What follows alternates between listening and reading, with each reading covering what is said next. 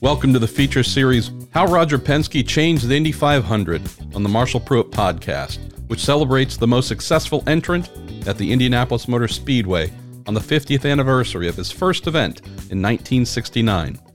Presented by Cooper Tires, the Justice Brothers, and Bell Racing Helmets, a long-standing partner of Team Penske. This 15-part series spans some of the greatest drivers, managers, mechanics, engineers, and the man himself, Roger Penske, to document the captain's vast influence on America's defining motor race, the Indy 500, and in many instances, the sport as a whole. We'll also be joined by a reporter who covered Penske's Indy debut a half-century ago and some of his fiercest rivals, many of whom admit to being fans of the 82-year-old icon. Our guest on this episode of How Roger Penske Changed the Indy 500 is Robin Miller, whose very first Indy 500 as a Cub reporter for the Indianapolis Star fell in 1969, the same year as Penske's debut, giving the two titans of the sport a shared 50th anniversary. Robin Miller, we are looking at the influence and impact of Roger Penske at the Indy 500 since his and the team's debut 50 years ago. You were here for that. I wasn't even born yet. I still had another year and a half of conceptualization to go on. What comes to mind when you think about RP and the influence he's had on this facility, on this institution? You've been here for all of it. Well, Marshall, he didn't just change the face of the Indianapolis 500. He changed the face of open wheel racing. His imprint is all over it, and his footprint's all over it. And when he came here, I knew who Roger Penske was, as URRC Driver of the Year, Sports Illustrated cover once. We knew who Mark Donohue was because he was a hell of a road racer. But I think I did a column a couple weeks ago, and Dan Luganbuehl walked into the old media center, and shook everybody's hand and passed out his card, and he had a tie and a coat on. And we're like, what? There were no PR people. And if you need to talk to Roger, please let me know, and we'll set it up. And Roger he always had a real nice sweater and pants and a shirt. I mean, Mario said it best. Mario said he just looked like class when he walked. He just looked. And Mario's like, I expected big things out of this guy because I knew what he'd done in sports cars. But I don't know that anybody expected. I mean, I didn't say it I didn't write it in the column probably like I should have. But when they would roll the car out every night, and they would polish the garage floor, and then they were constantly polishing the wheels and making sure the car was clean. And USAC guys are laughing at him like, what are you people doing? We're here for 3 weeks. Get serious. You're going to polish the floor, and that's just that regimented system. That's just the way they operated, and nobody was mean to him or rude to him or anything. I mean, they was very they weren't treated poorly at all. And Roger says that. It's just that it was such a culture shock because this is a bunch of fly-by-night, seat-of-the-pants racers for the most part. They had 3 or 4 guys on a crew, open-wheel trailers, and no one had ever been organized. No one had ever seen anybody be that organized. And sure, I think Donohue did a good job that year, but you still you weren't sure exactly. You're thinking, it'd be great if Penske stuck around and became a full-time guy someday. But when he showed up in 1971 with the McLaren, that's when everybody went, uh-oh, this guy's pretty serious. So I just think, in terms of, I guess if you took a step back, maybe you shouldn't be surprised, but nobody saw him changing the face of open wheel racing like he did. Nobody saw that. What was the adoption time like? Because if we wind the clock back, knowing that RP and the imprint that team brought, it eventually covered over everyone and everything. What did you see in terms of the timeline for that being adopted, going from, okay, what kind of weirdos are these? What kind of college button-up guys are these trying to, come here to the Midwest and act out of the norm for expectations of Indy? Was there a point where you started to see others go, maybe there's something to it after all? I just remember Dan Gurney saying, these guys will be serious players. because him and Roger raced, and him and Parnelli raced, and they both had high regard for Roger as a driver, and obviously then as an owner and manufacturer. But I think that everybody's doing their own thing, and your head down in your back. But I think 71, when he came with the McLaren, I think that if you weren't paying attention, you started then. But Dan was paying attention, and I'm not sure a lot of other people were, because, like I said, we still had dirt cars in the Champ Car division in 1969, and so you're kind of like, where's this going? Is this guy? Is he just going to be an Indy 500 guy only? And because Donahue's such a good road racer, and there's not that many road races in USAC. So, but no, it was just this complete and utter, not only changing the guard, but just the way he approached it. And to make a deal with McLaren, obviously I guess maybe everybody couldn't have done that, Marshall, but he was smart enough to go, these guys are pretty, they're Formula One guys, and in the face of open wheel racing is changing as far as aerodynamics are starting to come into play and things like that. So, I said in the story he's the smartest guy I ever met, but I think that's just a typical move of his, who he aligned himself with. Obviously, Roger as the standard bearer for the team, we know. We can name a Mark Donahue as not just first driver, but from the driving and technical side was the Roger Penske of that portion of the company. Who are some of the other people that you got to know within their organization in the early years that you can look back to now and say, on top of Mark, on top of Roger, Carl as well. Carl Kainhofer. Right? But who are some of the other ones Miller. You look back and go, in these areas, these folks had similar impact? Everybody had a job. See, there weren't specialists then, Marshall. You had 3 or 4 guys on a team, so everybody had to do a little bit of. Everybody was kind of a fabricator. If somebody crashed, everybody jumped in and helped fix the corner of the car or whatever like that. I think Roger's the first guy. Carl Kainhofer was his engine guy. Don Miller kind of oversaw everything. And then, look through the years in the last 20 or 30. Look at the turnover at Penske. Not much. His loyalty factor, the way he treats people, the way he pays people, the way he rewards people. And you look at the drivers, Rick Mears and Elio and Jill, and look at all the guys that Tom Sneva, even though they didn't get along, he helped Tom invest money and make, if you were a Roger Penske driver or a mechanic, you realize pretty quick, it ain't going to get better than this. I need to hang on to this, or I want to stay here.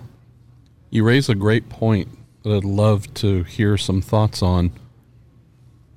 From the driver front, there are very few that I can think of over these 50 years, not just at the Speedway, but in kart and IRL, IndyCar Series today.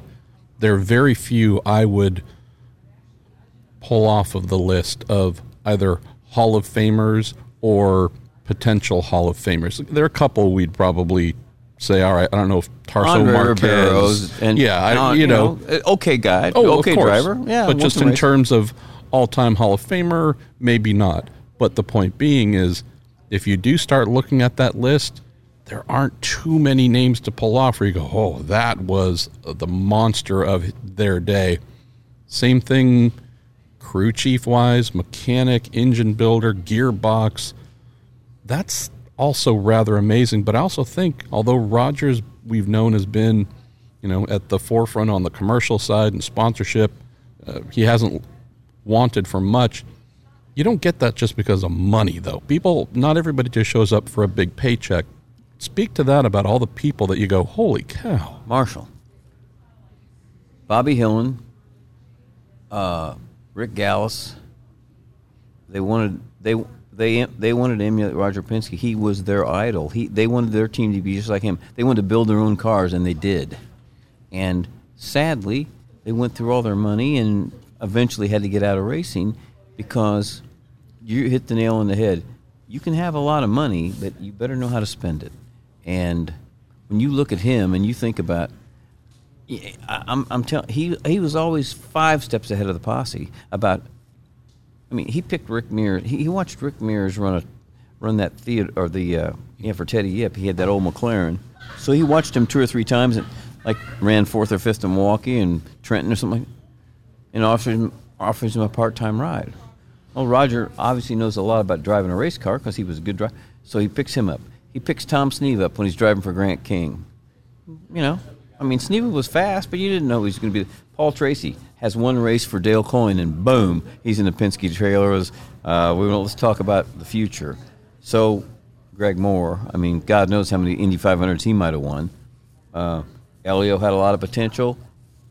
It was real. But was he in demand? Well, not necessarily. No. When Greg lost his life, Elio was walking across the parking lot, and they swept him into Penske's motorhome and said, "Hey, we want you to come drive for us." And that had to be and the whole thing happened in a couple of hours. But think about this, Marshall. How many times has he got it wrong about a driver? Not very often. Maybe never. Look at his championships and look at the Indy 500 and stuff like that. So I just think he's an amazing businessman. He's the greatest sponsor finder and keeper of. Not only does he find sponsors, they stay forever because he knows how to treat them. And he was the first guy that paid attention to, we are going to take care of our sponsors.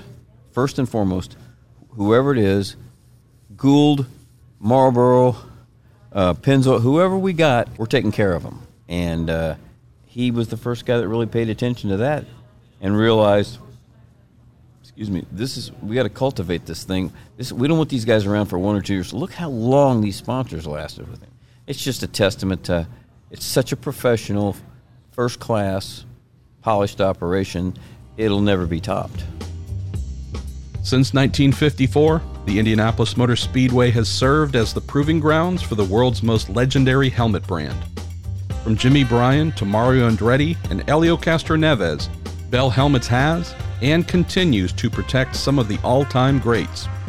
Follow the journey on social media at Bell Racing HQ or by visiting bellracing.com. We're celebrating Roger and the team this month. Speaking of celebrating, because I always just love hearing some of these stories from you, the perception I think by most of Roger is he must wake up and go to sleep in a suit and tie, hair is always perfect. This man must be just operating life as a church-going paragon, winner in the boardroom, drinks nothing but milk and says his prayers. You, Robin Miller, have seen from time to time that our beloved Mr. Penske has also been known to cut loose a little bit. Not saying often, but you've seen Roger let his hair down once or twice. Well, the greatest thing was there was a big party in Mexico City after the last race of the year in 80 or 81, and RP got hammered. I'm pretty sure he was laying on the – I don't know if he was laying on the floor throwing up, but he was sick. Sneva was sick. Everybody was throwing up. I don't drink, so I was trying to help the guy – drive the bus back to where our hotel was, but I think Roger's he's an automatron. I've never seen anybody work that hard. He goes from continent to continent. He does business in airplanes. He's so driven by. He's 82 years old, Marshall. He looks great, and his mind is amazing. And so just to get Roger to just kick back and like the story I did, there was a really good picture I found of AJ Foyt and Roger, and he called me. He goes, can you give me a copy of that picture? I've never seen it. Sure, I'll get you a copy. He goes, he goes, I love the old days. They were so cool. Well, how could you not? Because as much as he likes, as dominating as his team has been, he liked the idea that he had his own car. And you know what was great about Penske? If his car didn't work, he'd go get a March or a Lola. You know what? His ego never got in the way of common sense. Whatever I got to buy to make these guys win, I'm going to buy. Well, how many, yeah, he had the wherewithal to do it, but he also had the smarts to say, hey, I can swallow my, if the Penske chassis is not that good, we'll go get something else. Let's stay on this theme. We're sitting here speaking after the conclusion of the Indianapolis Grand Prix. We had our pal Mike Shank here just an hour or two ago with his first ever podium trophy in IndyCar. Had the bottle of champagne here, keepsakes for him. I refer to Mike as the people's champion because he's the realest guy among team, heck, probably the realest guy in IndyCar. Again, Roger has this reputation of this stately person, which he's earned, but there is a realness to him as well, where if you earn your keep, you prove that you are talented and committed, although you know he's the boss, he doesn't see himself as that man at the top of the food chain looking down. There is a real kind of eye-to-eye thing about Roger that I think for those who don't know him would be surprised to learn that, no, this guy's real. Yeah, I mean, he walks into, people have told me he walks into a boardroom and says, addresses the first 8 guys by their first name. He's met them once or twice. And he knows all the guys on the teams and things like that. But you know what? When I got cancer a couple of years ago, he called me 3 times in the first month and a half and said, I can send a jet, I can get you in the Mayo Clinic, I can give you, you need money. He didn't have to do that. I mean, Roger and I, we threatened to kill each other once before the start of the Pocono 500, and, he didn't have to do that. And he's offered to help other racers that were in need. I know that for a fact. I asked him once to help a friend of mine, Larry Rice, when he got cancer, and I said, Roger, could you help him get in the Mayo Clinic? And he said, absolutely. Let me know. And, when Larry passed, it never happened. But what I think about Roger is that, he's pretty funny, because I sent him a picture once of him at Watkins Glen or something, and it was a Cooper. Maybe you saw the picture, a red car, Marshall Cooper with a badass engine in it. Yep. He goes, typical Penske, unfair advantage. I kicked their ass. But he exploited the rule book in 1994. He beat USAC over the head with it because he's smart. He got Mercedes fired up to always be out in front of things and to always, he's driven by success and winning, but he's the guy that kind of blended business with his pleasure, which was racing. Look what he's done. Look at how his business grew thanks to racing. On every level, he was a trendsetter. And it's what everybody aspires to be. Our pal Mike Shank and Ricardo Juncos and all these, they somehow want to get close, maybe not to that, but in that conversation, I want to be like Roger Penske. Well, when he's gone, brother, there is nobody like, I don't know who's, I can't think of anybody that's had the impact he's had and the success, and he still gets as big a kick out of coming here in May as he did 50 years ago. This is what he lives for. He lives for business, don't get me wrong, but the Indy 500 that's all he cares about. He really, I shouldn't say that. He loves his wife, Kathy, and he cares about his family and his kids, but this is the thing that occupies his mind, man. He wants to figure out how to win the Indy 500. You can win 5 championships for him. He don't care. He wants to win Indy. Let's close on this. I competed against Roger for however many years when I was a mechanic or engineer or something on one of the rival teams that never beat him, but respected him, obviously knew him. You see him and you go, oh, gee, that's Roger Penske. It's surreal to think, at least in this new role where I have a reason to actually communicate with him, a relationship has been built. There's a relationship that goes back and forth. The two of you have known each other forever, and I know are much closer. That to me says something, Robin, because in many other sports, press, media, let's just say the folks not in your immediate organization, they're part of the background. You see it, you interact when you need to, but they're not really part of your organization. The fact that he extends real relationships to those, I guess, that he either trusts or otherwise, this is Roger Penske we're talking about. That still blows me away. Well, Marshall, there was a couple times when I was not very fair to him in a column. I didn't give him a chance to respond. I just cut his heart out once after Milwaukee, and a couple times, it was very on my part as a journalist. It was I should have called him up and didn't. And I always cheer. I wrote a column once. I said I can't watch him take another victory lap at Indy. It makes me crazy. They win every race, but at some point in time, you go, you know what? You got to give this guy some respect and some credit, man. He's unbelievable, and he puts this thing together. But no matter what I did to him, or as mad as we got each other a few times, he never held a grudge. If I'd go to Michigan, I always had a parking spot. I went to Nazareth, I had whatever tracking on. He was so professional. He didn't hold a grudge and go, I'll show that guy, because he knew, like, racing was my passion, and he knew I cared about it, and I think he's not a petty person. He's not like that. He's just too classy, and he's too professional. But I think what's interesting is that when A.J. Foyt walks up to a group of people, they all stop talking because it's A.J. Foyt. Same thing with Roger Penske. If the captain's got something to say, you better shut up and listen, because, and he's funny because if he wants to know something, I don't know if he just comes right out and ask you. He'll just kind of throw something out there, kind of circle the wagon and say, hey, well, what have you heard about this? That kind of stuff. And like we're going to tell him. I mean, there ain't much he doesn't know or he doesn't hear first, so you're not going to tell him anything new. But during the split, he would call me, or I'd be at a kart race, and he'd call me in and say, "What's going on? Are we ever going to get back to Indy?" It just made him crazy that he wasn't at the Indy 500. And then when he made the move, it changed. Obviously, the entire axis of open wheel racing changed because Ganassi and Murray Hall and Fernandez, and they all followed him. And thankfully, we're all back together, and IndyCar's got some momentum, and it's the best series in the world right now as far as competition.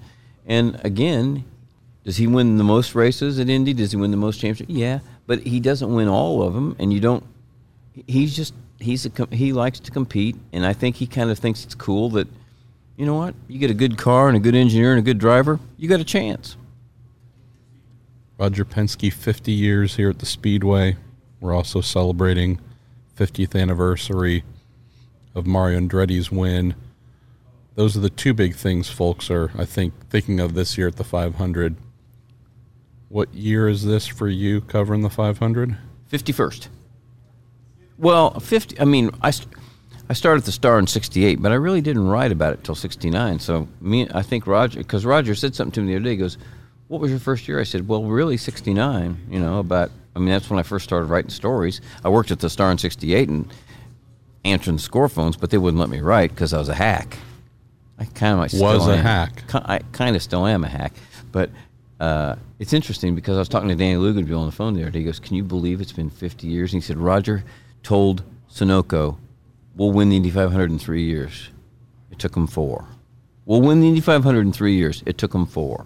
And he says, 50 years later, he's still racing. Who would have ever dreamed that? Who would have ever thought this guy's still going to be doing this 50 years later?